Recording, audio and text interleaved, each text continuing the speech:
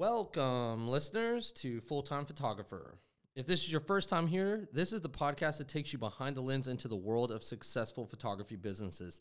I'm your host, John Stell, and I've spent years honing the craft and the art of marketing as a full-time photographer. In this show, we'll dive deep into the strategies that propel photographers from passion to profession, from branding that leaves a lasting impression to digital marketing techniques that elevate your visibility. Join me as we unravel the mysteries of search engine optimization, demystify the powers of social media, explore the nuances of client relationships through our candid conversations. You'll hear expert interviews, practical tips, and whether you're an established pro looking for fresh insights or just starting out on this exciting journey, this podcast is crafted with you in mind. Together, we'll navigate the marketing maze one click at a time. Welcome again. Awesome. All right, man. Well, let's get it started. I'm going to read your bio real quick.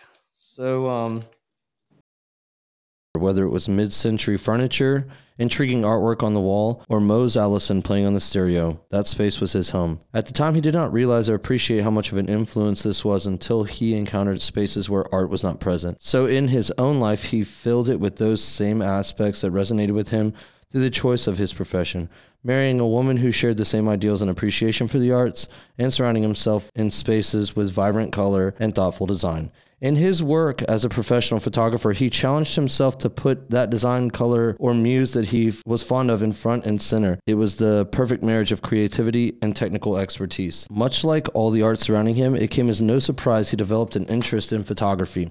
As a child, he never considered it as a profession until faced with the reality that he could not live with his parents forever. So he attended Savannah College of Art and Design and earned a BFA in photography, graduating with honors. Based on a recommendation from a professor, he was hired to work in a fine art photography studio in Taos, New Mexico under Chuck Henningsen, a photographer who had apprenticed with Ansel Adams and whose work encompassed both contemporary and traditional Western fine art. The studio specialized in 19th century alternative process known as platinum printing, as well as state-of-the-art color print process called cyberchrome. After 3 years in Taos, Carroll and his wife moved back to the East Coast to be closer to family and start a family of their own. Returning to his hometown felt strange, but it offered a wealth of opportunity for both of them. His next step was finding a commercial studio that would take him in, educate him in the finer and not so fine points of commercial photography, and teach him about running a business in a creative field. He worked in a local commercial studio for nearly 8 years before deciding to start his own in 2006.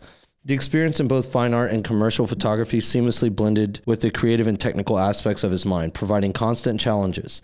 At this point, he had been working in the industry for nearly 25 years. He acknowledged that he couldn't have achieved this without the help and support of the Spartanburg community along the way. He felt immensely grateful for this and hoped to reciprocate that favor to others every day. He knew there was still so much to learn and explore in this medium, and he constantly evolved. When he isn't behind the camera, you can find him on adventures, running trails, mountain biking, stand-up paddleboarding. He is an avid lover of Little River coffee, VW buses, and live music. In 2015, he embarked on his 4th trip to Africa with a local nonprofit, globalbike.org, where he was able to combine his love of biking with his passion for photography. He believes in spreading peace and joy every day, wherever he goes. Carroll's work has been featured in numerous gallery exhibitions, published in books, magazines, billboards, and various forms of digital media. His work even graced the big screens in Times Square and the New York Yankees Stadium. Welcome, Carroll. Obviously I wrote that and rewrote it with my wife until it made sense. It probably could be changed a little bit, but the truth is still there. I mean, I'll tell you, I grew up in a family that my dad was an architect. My mom was a homemaker, but she was also very artistic as well and very active in our lives growing up. And so our house always, had lots of art, lots of neat furniture, mid-century style stuff. And I didn't really know what it was. It was just kind of something as a kid you grow up with, and lots of great music, and so I would kind of notice that in other people's homes and things like that when it wasn't present. And so, it's kind of an influence underlying, if you will. So, and that's kind of, if you look at our house now and my studio, it mimics it quite a bit. So it was just a fun place to grow up. And I think that was, like I said, a big influence on who I wanted to be and where I wanted to go. Awesome. So then you went to the Savannah College of Art and Design. That's the SCAD, right? Yes. I've always been into photography a little bit as a kid, shooting pictures with these little crappy cameras, like while we ride our BMX bikes and trying to catch us jumping air. and doing these things, and never serious, never a thought whatsoever to become a photographer. I took a photography class in high school, but when it was time to figure out what I wanted to do, I did do a little stint in college here in Spartanburg, and I decided I did not like that. So I looked at art schools, obviously with a emphasis on photography, and SCAD in Savannah was a really good match, and I loved it from the get-go. I was really in my element, not just with photography, but art in general, and I thrived. I did so much better with that format and those subject matters. I tell you what, if I don't like something, unfortunately, it's hard for me to, I guess, get into it, if you will. So like I said, it was a good match, and from SCAD, I tell you what, when I was at SCAD, there was a really good professor I had. I mean, a lot of them were good, but this one in particular, I liked what he taught. He had emphasis on fine art printing, black and white, alternative processes like platinum printing and other things like that. And he would always talk about this one photographer that went there, and that he was now in New Mexico working for this fine art photographer, and they were printing these large platinum prints, some of the biggest in the country, working not only on that artist's work, but others who wanted to print in that medium, but didn't have either the studio or the facility or know how to do it. And so it always sounded neat. And then one day, that professor said, "Hey, this guy in New Mexico needs another assistant to help print his platinum prints, work in the studio and whatnot." And he said, "Would you be interested?" And I said, "Well, yeah, absolutely." Now, where is this in New Mexico? Because I've heard of New Mexico, the state, of course, but this little town called Taos. And I was like, yeah, I'd love to try and get the job. Now, I thought about this over the weekend. If that guy hadn't been as good as he was working there, that guy in New Mexico would have never called back and said, "Hey, I would love another graduate from the photography department to come here and work for me." He'd have looked somewhere else. I'm so thankful. His name was Andy Bale. I don't know where he is these days, but I'm so thankful for him for doing such a good job, because that got me an opportunity to go there and work there. And so that studio was purely based on with fine art photography. Like I said, he printed large black and white prints, platinum prints, which is a early photography process that was invented in the 1800s. Instead of printing with, say, silver salts, like silver metals, like black and white photography, he used platinum and palladium. And so he was one of the larger studios in the country doing that. And so, I mean, he had $1 million dark room. It was a fantastic start right out of college. I was as green as ever. I knew how to print and do stuff, but I was far from any kind of expert. So it was nice to start there. It was nice to get my feet wet. I felt lucky to have a job in photography, whatever it was, assisting, printing, whatever, from the get-go. And so my wife and I, we picked up our stuff in Savannah, and we moved all the way out to Taos, New Mexico. When we got there, I think I had $100 in my checking account. I needed an advance on my paycheck so we could move in and get started. I mean, it was humble beginnings, but it was great experience. I'm very thankful for it, and it was out of this world, man. Awesome. And then you said you moved back to the East Coast? Yeah, so we were in New Mexico for about 3 years. Like I said, I had a great experience, met a lot of great photographers that would come into town and visit. His name was Chuck Henningsen, by the way. And he would have other photographers, such as Jerry Yulesman, Sally Mann would come through with her family. Chris Rainier, who was Ansel Adams' last studio darkroom assistant. He brought a class in there. So it was wonderful. But after about 3 years, me and my wife decided we wanted to move back east where we were from so we could start a family, really just kind of see how we could pick back up where we left off. And so I'm from Spartanburg, South Carolina. And so we moved back to Spartanburg, or really just the East Coast, trying to, with photography, hopefully again with the job and settle here. And upon moving back, thankfully, I did look at some other jobs, but there was a studio here in Spartanburg, a commercial photography studio here that thankfully was hiring. And so I took a job with them almost immediately, a few weeks into being back to Spartanburg. And this guy he had been a commercial photographer for a number of years. And it was really a great place to start coming from a fine art world. That's a very difficult world to make a living doing. The guy I had worked for in New Mexico, he was already independently wealthy. He didn't need to make money to keep his business running. That was not going to be an option for me. And really, I had studied commercial photography as well at SCAD, so it was great to step into that world and learn business of photography, how to shoot for clients, all the things that I'm doing still today. It was good to start there. Again, still green to a lot of those things. Still the big thing, shooting, transparency film for a lot of the clients. We had darkrooms, black and white, color, processed all of our own film just so we could produce it in such a short amount of time for anybody. What was great about this photographer, his name is Steve Fincher.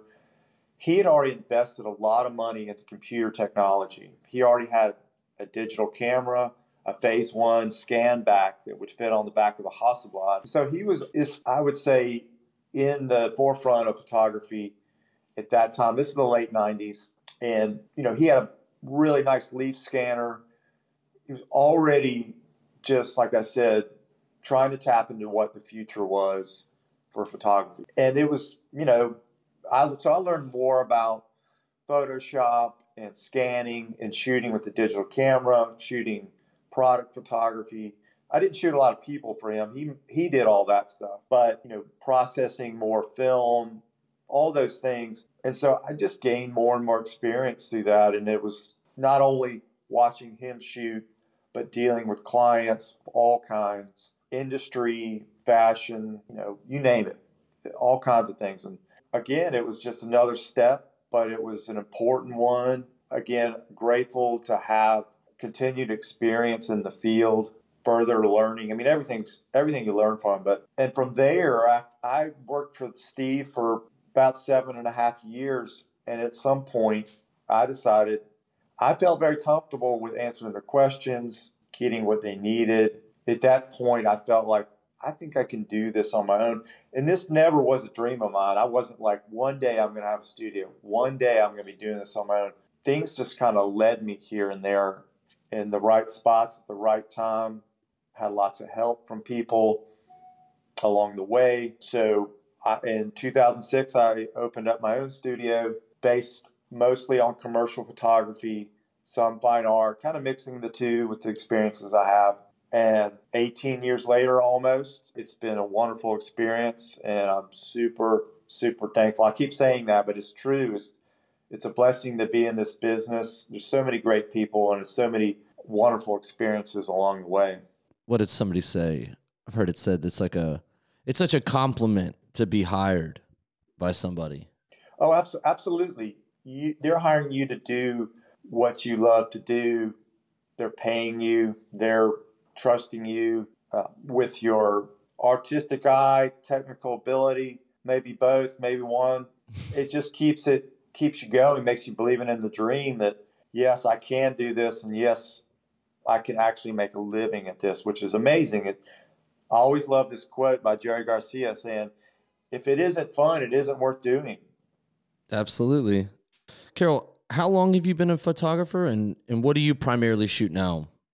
So I'll be 51 in about a month, and I like to consider I started being a professional photographer when I was 21, just because I guess you could call yourself a professional when people want to pay you to take pictures. And although it wasn't a lot of jobs, it was just a few here and there because I was still in school. Primarily, it's a good mix of stuff. I have some fashion clients. I shoot a lot of business headshots. I shoot some architecture. I, I have a drone. I do complement my work with the drone, mostly commercial real estate with that, some artistic endeavors with that. The drone does provide a very unique perspective. It does. I mean, and I'm not always necessarily needed to get up 400 feet off the ground, but I used to want a bucket truck. I wish I had one. And I looked at Oh, buying yeah. one of those, but I was like, that's ridiculous. Those things are $50,000 to $100,000 for a jalopy. And so when the drone came out, you can't always just get in a nice spot to shoot a pretty picture of a building. That just kind of opened it up for everybody. I don't shoot it a ton, but like I said, I love it to get that nice perspective, Oh, it's see super it from the fun. sky. And I used to shoot a lot of aerial photography in planes, which I got sick of. You're hanging your camera and your head out the window, going in circles, looking through a viewfinder. You get a little weak in the stomach here and there. So I don't miss that part. That's a wild thing to get sick of, because I imagine the first time you did it, it was like, this is my job, man. This is incredible. And then after, however many times you're probably like, dude, not again. This is what they want us to do. Oh, God. Well, the length of the flight, sometimes we'd be up there for an hour or so. Even sometimes the client would come with us and they'd be in the back seat, which is even worse. And they'd Oh, be getting yeah. sick. And of course, it didn't help that the pilot would start talking about stories about people getting sick in the plane. While I'm smelling all this fuel, like I said, Oh, we're my going in gosh. circles. The What last time what I would you did be that, shooting in a plane? Like real estate, or just? well, yes, there's Milliken, Roger Milliken. Roger Milliken owned a lot of property. His family still does. He's now passed, but throughout this area, the state, Georgia, North Carolina. And so periodically they would want to fly and capture a lot of that. And, to their credit, they wanted to capture it in the fall. So it would be some pretty stuff. And then other clients needed to capture, like City of Spartanburg wanted to shoot things around the city to show growth or document how it is. And, like I said, there was no drones at the time. So anything that needed something from the air, you went and flew. You shot film and then you shot digital. And we usually shot out of a Cessna, a little, very small plane. Every now and then I could get someone to get a helicopter. But most of the time it was, no, we need the plane. We're not paying $400 an hour for a helicopter. Oh, gosh. And I Man, love the that's helicopter. I mean, if you can Oh, I imagine. bet. Oh, I bet. Yeah, you're not having to stay in motion. You're just, all right, hover over here, lower, higher, left, right. Oh, Could perfect. probably Just help. like the drone does now, except that we're not in there, and if it crashes, it's all good. Oh, yeah. Oh, yeah. So that kind of opens the question for me, or opens the question up for, how do you stay ahead of the curve, and where do you primarily find your clients? Well, as I have learned from other photographers and people that I've worked with, you have to kind of keep your eye on what's the latest thing in technology. You can't sit still. I mean, I love the old ways. I still shoot some film. I still, I have computers in my studio. They're well over 10 years old. They're still kicking. But now we're at AI and all these other things. I just try to stay current enough that I'm using the best technology I can. And some of that technology, such as strobes with batteries instead of cords and stuff like that, just allows you to shoot almost anywhere. Because I use a lot of lights. I shoot natural light too, but after a lot of experience with strobes and lighting over the years, it's part of what I do. I feel like it gives a certain look for commercial photography that separates you from people who don't use those. Oh, that's a different world altogether. Yeah, and I think those who can create solely without strobes is amazing. Everybody does their own thing. Like I said, I try to stay. I'm not like I've hardly gotten into AI. The new Photoshop has AI capabilities. I do dabble with that, but I have not created any images solely through AI. I'm not sure about that. I do think it's a thing. I won't call it photography, even if a photographer deciding to create all their images purely in AI is an image creator, but I don't think you can necessarily call it photography. It would probably be a photographer's experience and applying that experience and image making to AI. But, so I'm not against it. I'm curious about it. Probably every profession there is out there, probably a little nervous about what that will mean for our job, how much work we get. And, like all things, like when digital came out, clients started doing some of their own work because they could now afford some of the equipment, or it took the film out of the equation and made it easier in some respects. But then it came back to the photographers when they realized, yes, you can do it yourself, but that doesn't mean that it's going to turn out good. Now, I was listening to this other podcast from it was like marketing in Charleston, and this art director who works for Buffalo Group was talking about using AI for her brainstorm meetings, and that she felt like she wouldn't be replaced by AI, or copywriters to be replaced by AI, because it really only provided an idea pool, and then the execution came from people making choices and seeing things. I think maybe in the creation of images through AI, it might just be able to make treatments a little bit faster and easier. If you don't already have those images, you can just quickly create them. But I agree with you. If you're not making a photograph, it's really not photography. And I've always kind of felt that way about composite photography too, where it's like, man, only portions of this image were actually created by the photographer, and other parts of it were just taken from either stock or maybe another shoot or something, and it's tons of effects or just stuff like that has always kind of made me, I don't know, go, well, it is and it isn't photography, right? well, like many mixed mediums, where it's decoupage, where you're cutting things out, images from a magazine, gluing them onto some type of board to create a new image. I think that you could call it something else. Mixed media photography, when folks grab images that aren't theirs, or they purely create them digitally by a drawing. There's so many different ways. It's definitely art. It's definitely being Oh yeah. creative, whether you think it's easy or not. Certainly the early days of AI right now, I have a few friends that are writing their own prompts and code with their own computers instead of relying on, the web to generate their images. And so they kind of have a little bit of a advantage, maybe. Advantage in that they're creating everything in house, probably a disadvantage in speed, possibly, if they don't have the most robust computer. But it's learning in such a rate. I mean, the images are getting better and better in terms of believability. And so, yeah, it does worry me a little bit. I take a lot of headshots for a lot of clients. It's over the years, it's just become more and more popular as, social media sites have increased, websites. People want a new headshot more often. I think when you reach a certain age now, these folks are using their headshots for 10 years and 15 years. But like I said, it's a really a great part of my business. And so that part concerns me when I see more and more folks using their AI generated images. And they do look like them. If you didn't know them that well, and I've been fooled, yeah, that's fine.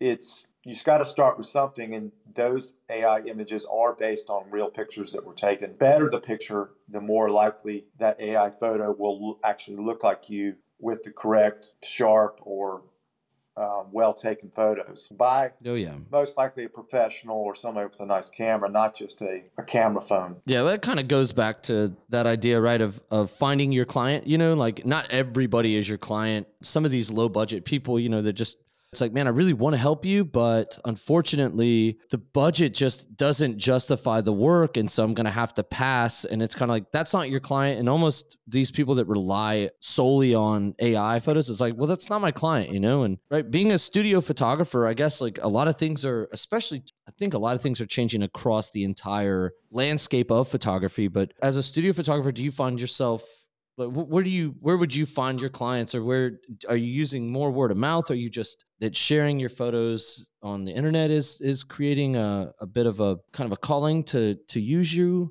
It's a mix of a lot of things. Now, being in Spartanburg, it's a small city. We're beside Greenville, which a lot of more people probably heard of that. We're in between Charlotte in Greenville. And so Spartanburg's a small market, but it's a growing city, and it has always had a lot of industry. BMW's been here now for close to 30 years now. Wow, I didn't know that it was that long. It's textiles have been here, a lot of European technology based on textiles. It's a great melting pot, always has been since the late 60s, early 70s. A lot of engineering here. And that's kind of really where a lot of early commercial photography I was working in was in the industry on I-26 and I-85. So I've been in that lot of industrial plants from BMW to Inman Textiles, Milliken. And so now, as far as how do I get my work, like I said, it's a lot of mixed sources. I mean, word of mouth is wonderful. I'm from Spartanburg, and so I've known a lot of folks in town. I've grown up with a lot of people, and I've been working in this area as a commercial photographer for almost 8 years when I started my business. And so, people hear that you're doing this. I'm reaching out to folks. I used to do a lot of event photography for the purpose of networking. I would shoot these events for grand openings, bank opening, all kinds of stuff. And so it wasn't that I was standing around handing out my business card. People would just ask, what else do you shoot? What else do you do? And of course, I do almost everything. Please, let's talk. Here's my card. And that was really a great way to get started. And anybody, when I opened up, anybody that ever told me they might want to take a picture of any kind, not your wedding and not your crying babies or your families, but any kind of business related stuff, I called them. And sure, most of them didn't need anything at the time, but over time they did call me. And I've had some clients the entire time that I've been open, a few banks, some other types of businesses. And it's great to get a client that loves to work with you. I love to work with them. There's a trust when they need something, to advertise with, headshots, something creative. It's great to hear from them and start shooting with them again. And over the years, you start to build up a nice client base. And then how do you get new clients? I have a website. I have Instagram, LinkedIn.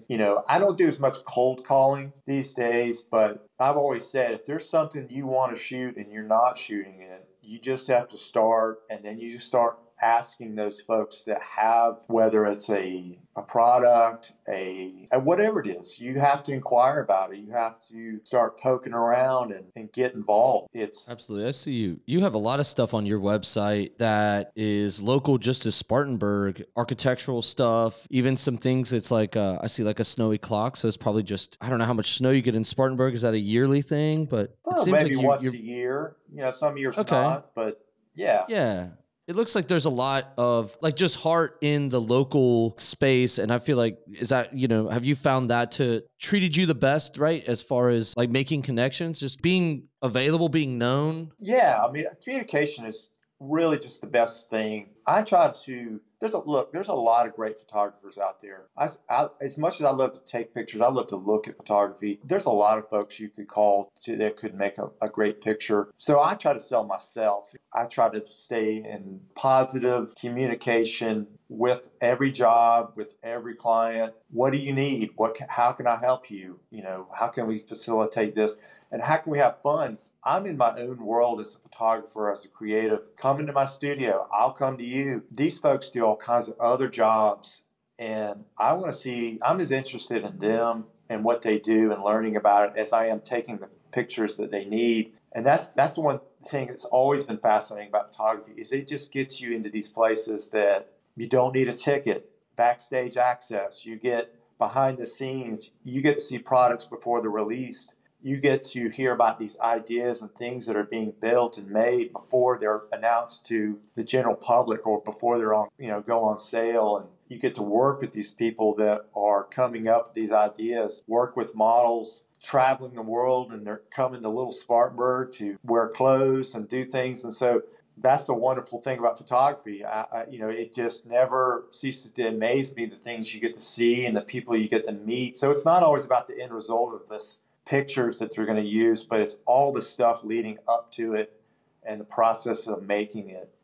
It's just so interesting.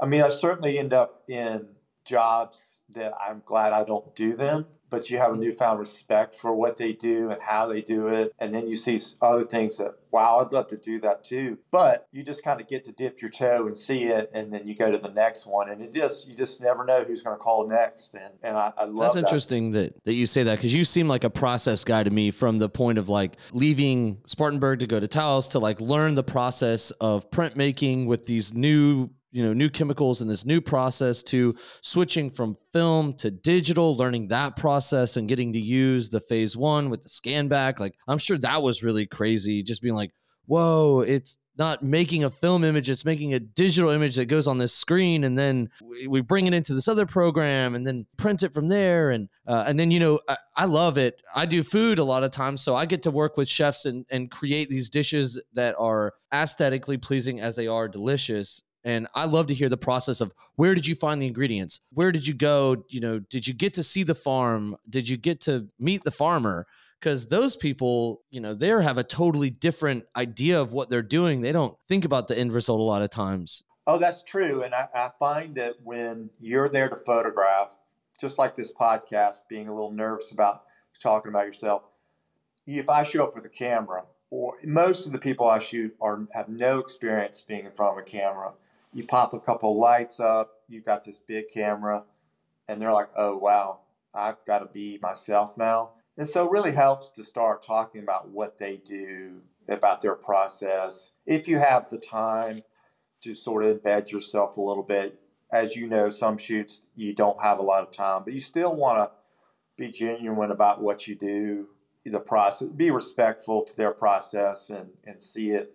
It just helps create a different mood. And so people can really be themselves. I mean, I pride myself on folks who come in my place who are not models. The models always know what they're doing. They'll keep letting you shoot them all day long because they're getting paid. And that's what they do. They practice at it. They go to all kinds of different places. But like I said, most of the people I shoot, they come in for a headshot, or we're going to pretend they're with a client and shoot some pictures. They need to be themselves. And once they can let go of the part of having a camera in their face, then we can start to get some real smiles, some real action, some real stuff. And they'll feel more comfortable about the stuff they see. People are their own worst critics when it comes to their looks or their clothes.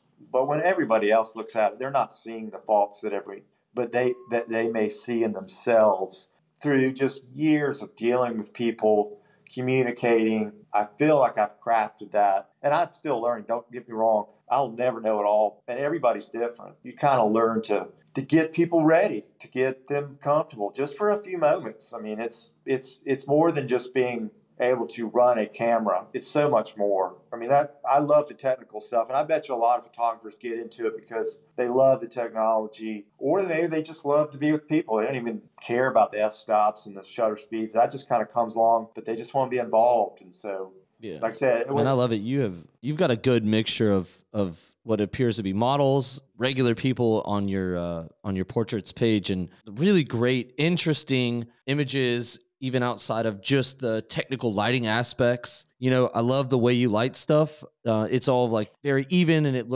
doesn't look lit, right? And that's the beauty of lighting something, is making it not look lit. So I think you do a really good job with that. But I like the mixture of real people doing things, and then right alongside that is what appears to be a model, a fashion shoot, or a headshot or something, and then it's somebody else. I really like that diversity you have on your website, and kind of says a lot about the process of how you work too.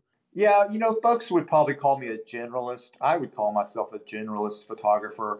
Being in a small market, it's not like I could just do one type of thing and be able to necessarily make a living in just that. I think in a bigger market can easily do that, or travel more. I used to travel a whole lot, but I appreciate it. I try to, I could probably do a website update. You just get, Oh that's God, you can that's not my spend. favorite thing to do. Yeah. Oh God, don't start doing it at night. Yeah. You'll never go to sleep. Right. Oh, I've been there before, and it's like, oh man, let me take this image. I need a new caption. I need an interesting, fun caption. What am I going to write? Oh my God. And well, just the bio part we were talking about earlier. I mean, look, most of my website is just pictures. If you like those pictures, you'll call me, you'll email me, you'll get in touch. And then we'll talk about the details, how much, when.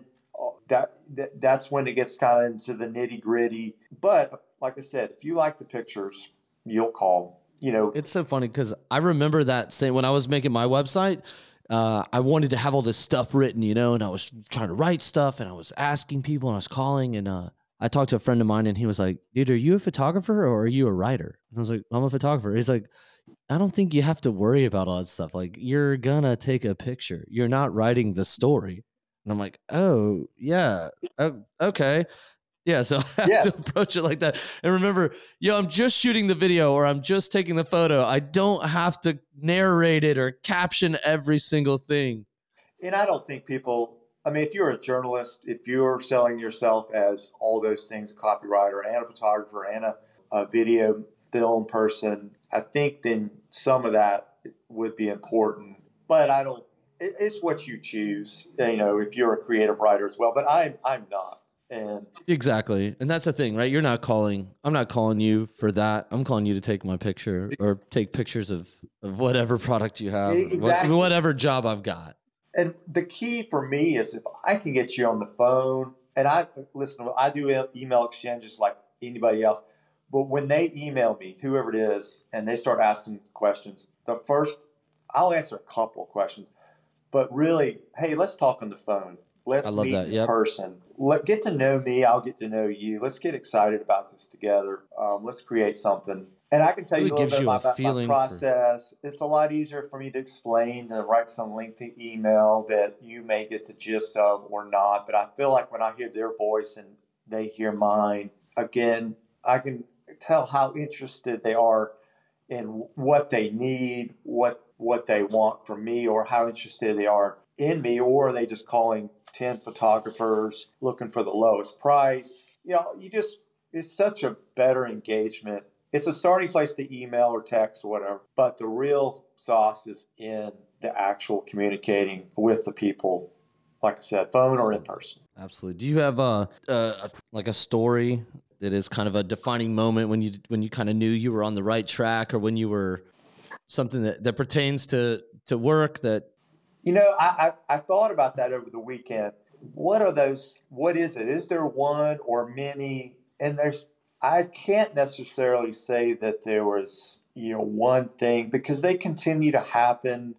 I'm so happy that my wife, my parents, my grandparents, anybody that's ever helped me along the way in life and in this thing I love to do, photography.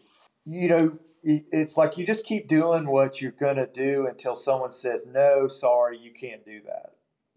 Until they start telling me that you're not good enough, you can't do this, we don't want you, I'm going to keep doing it. And I get reassured that it's not like every job produces endorphins that say, man, I'm so happy to do this. I mean, a lot of them do, but for instance, the job I had about a month ago, a longtime client, they've been getting increasingly more creative with their ideas, how they want to advertise, location shoots. This is a fashion client. And so they come up with some ideas. They bring props. They do stuff. We do stuff in the studio. We do stuff on location. And they are expecting me to. They'll show me images, but I don't want to shoot.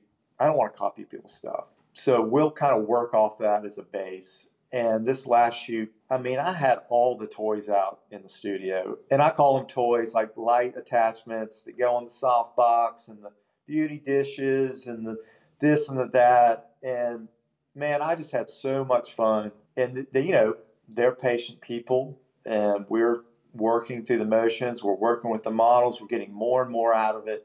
And I just love that process. And so there's been many shoots over the year. I mean, thousands of shoots that it just, every now and then, one of them will be like, man, I just love this. I feel so happy. I don't even care about the money. It's just great that I get paid, that I can do this. And along the way, like I said, you just keep doing it because they keep calling, they keep emailing, and that's what keeps me going. I mean, some agency calls, they reach out, we do a job or two, they like me. Doesn't mean that I'm going to start getting all their work, but you just build these relationships up. And I love that. I love that about this business is so people oriented. During COVID, when everything was shut down, that was a little strange. I mean, I still got some work, but you didn't really see a lot of people. If we shot any headshots, they were outside. Things came slow. That was a tough one. It really made you appreciate life in general, your family, your friends. Stop taking it for granted that, I hope that I've never taken it for granted, but when the clients start coming back and they need work done, you're just like, oh my God, this is so wonderful. Thank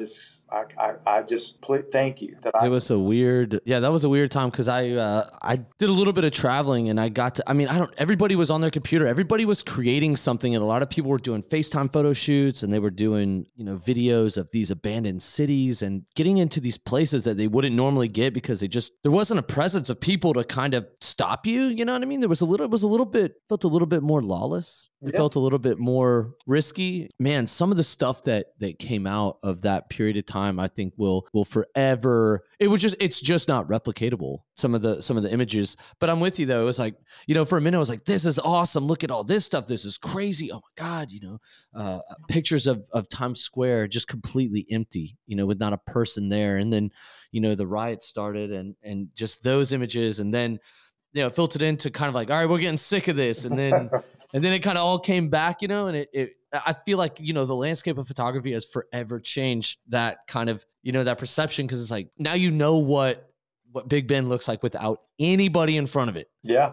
And so, and that's not AI generated. That's not Photoshopped out. That's not composited. It's literally empty.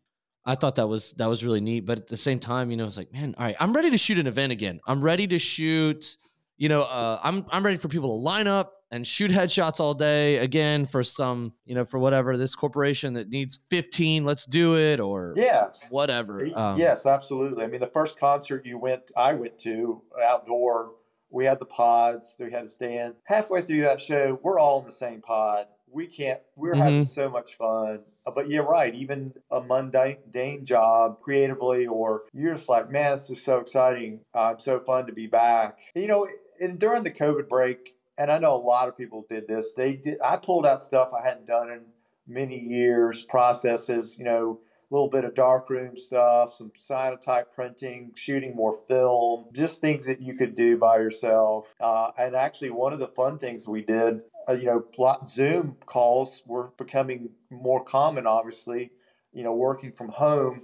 I did a Zoom call with these folks from the Netherlands with the company I was working for, and we shot a live drone feed so they could see property. They couldn't fly here and see this property. They were going to buy a couple hundred acres and start these tomato greenhouses. I'm kind of suspect that they were going to eventually hopefully turn them into marijuana grow houses, but they really wanted this property, but they wanted to see it. I was like, well, I guess I'll just share my screen from my phone, and there you go. We'll be able to share it. And so interesting and creative ways were done to get around the fact that we couldn't get together, at least Have you had any other instances like this where somebody said, hey man, can you do this? Cause that's really, I've never heard of that. That's pretty brilliant. Well, can you imagine how much money you would save on flights and time? Well, we were pushing it. I even contacted a friend of mine that he's more of an IT person and a drone pilot. And I was like,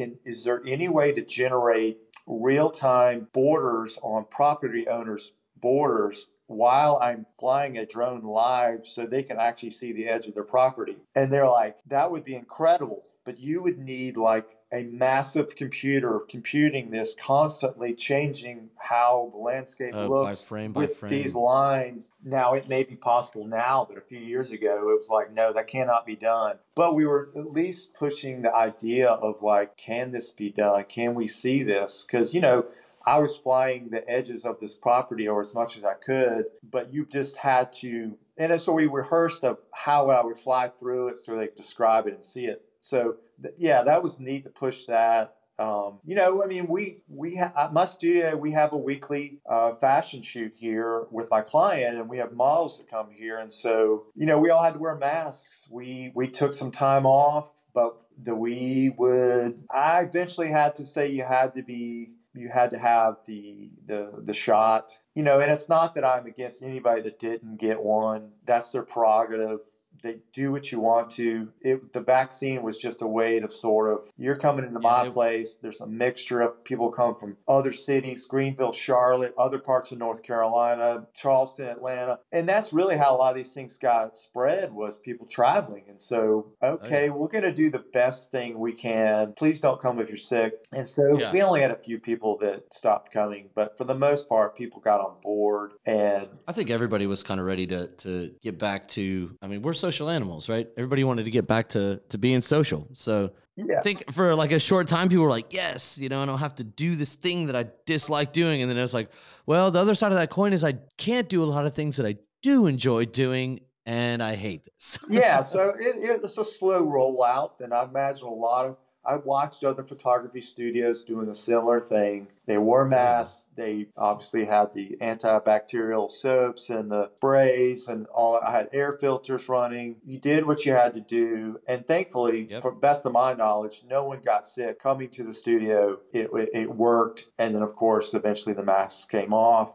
Other models that, like I say, this is just a few people that I know of that didn't get vaccinated. They're back in the swing of things. And it's just something we live with now. But I think it back to what we were saying earlier, it's just, you do with what you have, you make with what you have. You're thankful that you were back. I hope that we learned a lot from that, and that we don't forget what we learned. And if it happens again, we're better. But you got to make a living, and you got to work. You can't sit at home all the time, and people get bored. And so we're going to go out there and take a chance and do the best we can. So, well, this question is always interesting to me. I like to hear people's answer. I don't know if you thought about it yet, but if you only had $1,000 for marketing, how would you spend it? I know it's not a lot of money. I'd probably throw a party.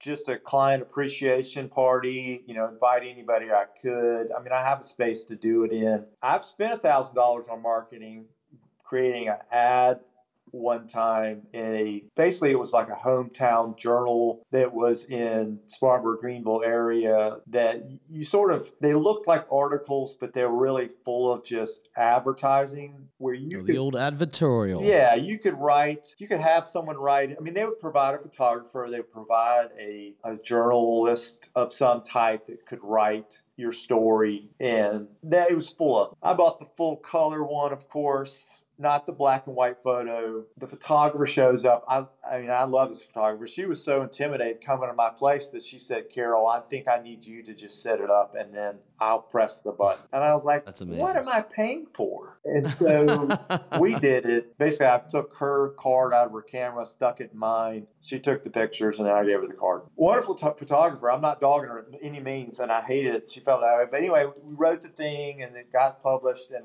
all I got was, hey, Carroll, that was a nice looking picture of you from clients I already had. So I won't say it was a waste, but I don't think I got any business from it. So I learned a lot from that, and that I just need. So you throw like a networking event, just inviting old, like past clients or like possible clients, or just party down, play some music? And yes, I would do something like that, because I've done the Facebook, I've done the Instagram, pushing ads. I don't know where I could publish something that in a printed piece. I guess I could maybe take that $1,000. I've always wanted to print some pictures on, and I've got to next year is publish some pieces on newsprint, just something that's like 8 pages, large pictures of my work, and then just go give it away. And it would probably be more of an artistic pieces that I like, that you could frame one of these, because it's a full page. For those who've actually held a newspaper and you unfold it, it's a pretty big piece of paper. You could do full page images, color, black and white, whatever, with a little bit of text and things, maybe an artist statement of some kind. That's something I would rather do than a traditional, photographers, commercial ones especially, they do email blasts, and they do a lot of promos. And so this would be along the lines of the promo thing. So I guess I would be torn between that or like I said, a party. I don't work with every client I've ever had still. Some have moved on. They found other creatives or, they needed something lower cost or whatever reason. And I'm still very thankful to them for coming to me when they did, part of my journey, their journey in making something. And so I'd love to have them over. And it's not to try to get their business back, although that would be wonderful. But again, just more of an appreciation and thank you for making it happen, making the dream happen. Man, I have listened to this show, well, before when it was hosted by Josh Rossi, and nobody ever said that. So I like that, a networking event to put you back in touch with people in the community and let people know where you are and let people know how to get a hold of you. And I think that's pretty important, right? The human connection is a lot of times overlooked. And I think it's a very valuable thing. And it's a driving a lot of decisions. It is. It's all who you know. If the deciding factor when you're looking at a photographer, male, female, whatever, and they all have good images, who do you know? Who do you want to hang out with for a half a day, whatever it is? Who do you want to have a relationship with over time? And I feel like when I can convey that with someone, I may not have the shot already in the bag that they see on their website that they're dreaming about, but they maybe feel like I'm the person that could work through the process to get that. And we're going to enjoy it and have a good time together. And that's where the human connection is. That's where to me, it's all about to see how you could sit in the dark and not communicate. I mean, I come from a time when photographers did not share stuff. They were very secretive about their processes. And it wasn't that they weren't friends with other photographers, but it was a little bit of a bitter relationship. And I never liked that about that, to talk shit about other photographers. Or I see it more as we all are doing something we love. We love something together. Let's share. If I give you all my equipment, John, and you go out and shoot something that I just shot, you're going to shoot it differently. Even if you know all the stuff that I know, and I know all the stuff that 100%. You know, you're just going to do it differently. I may borrow from you, but we're going to eventually create something of our own. And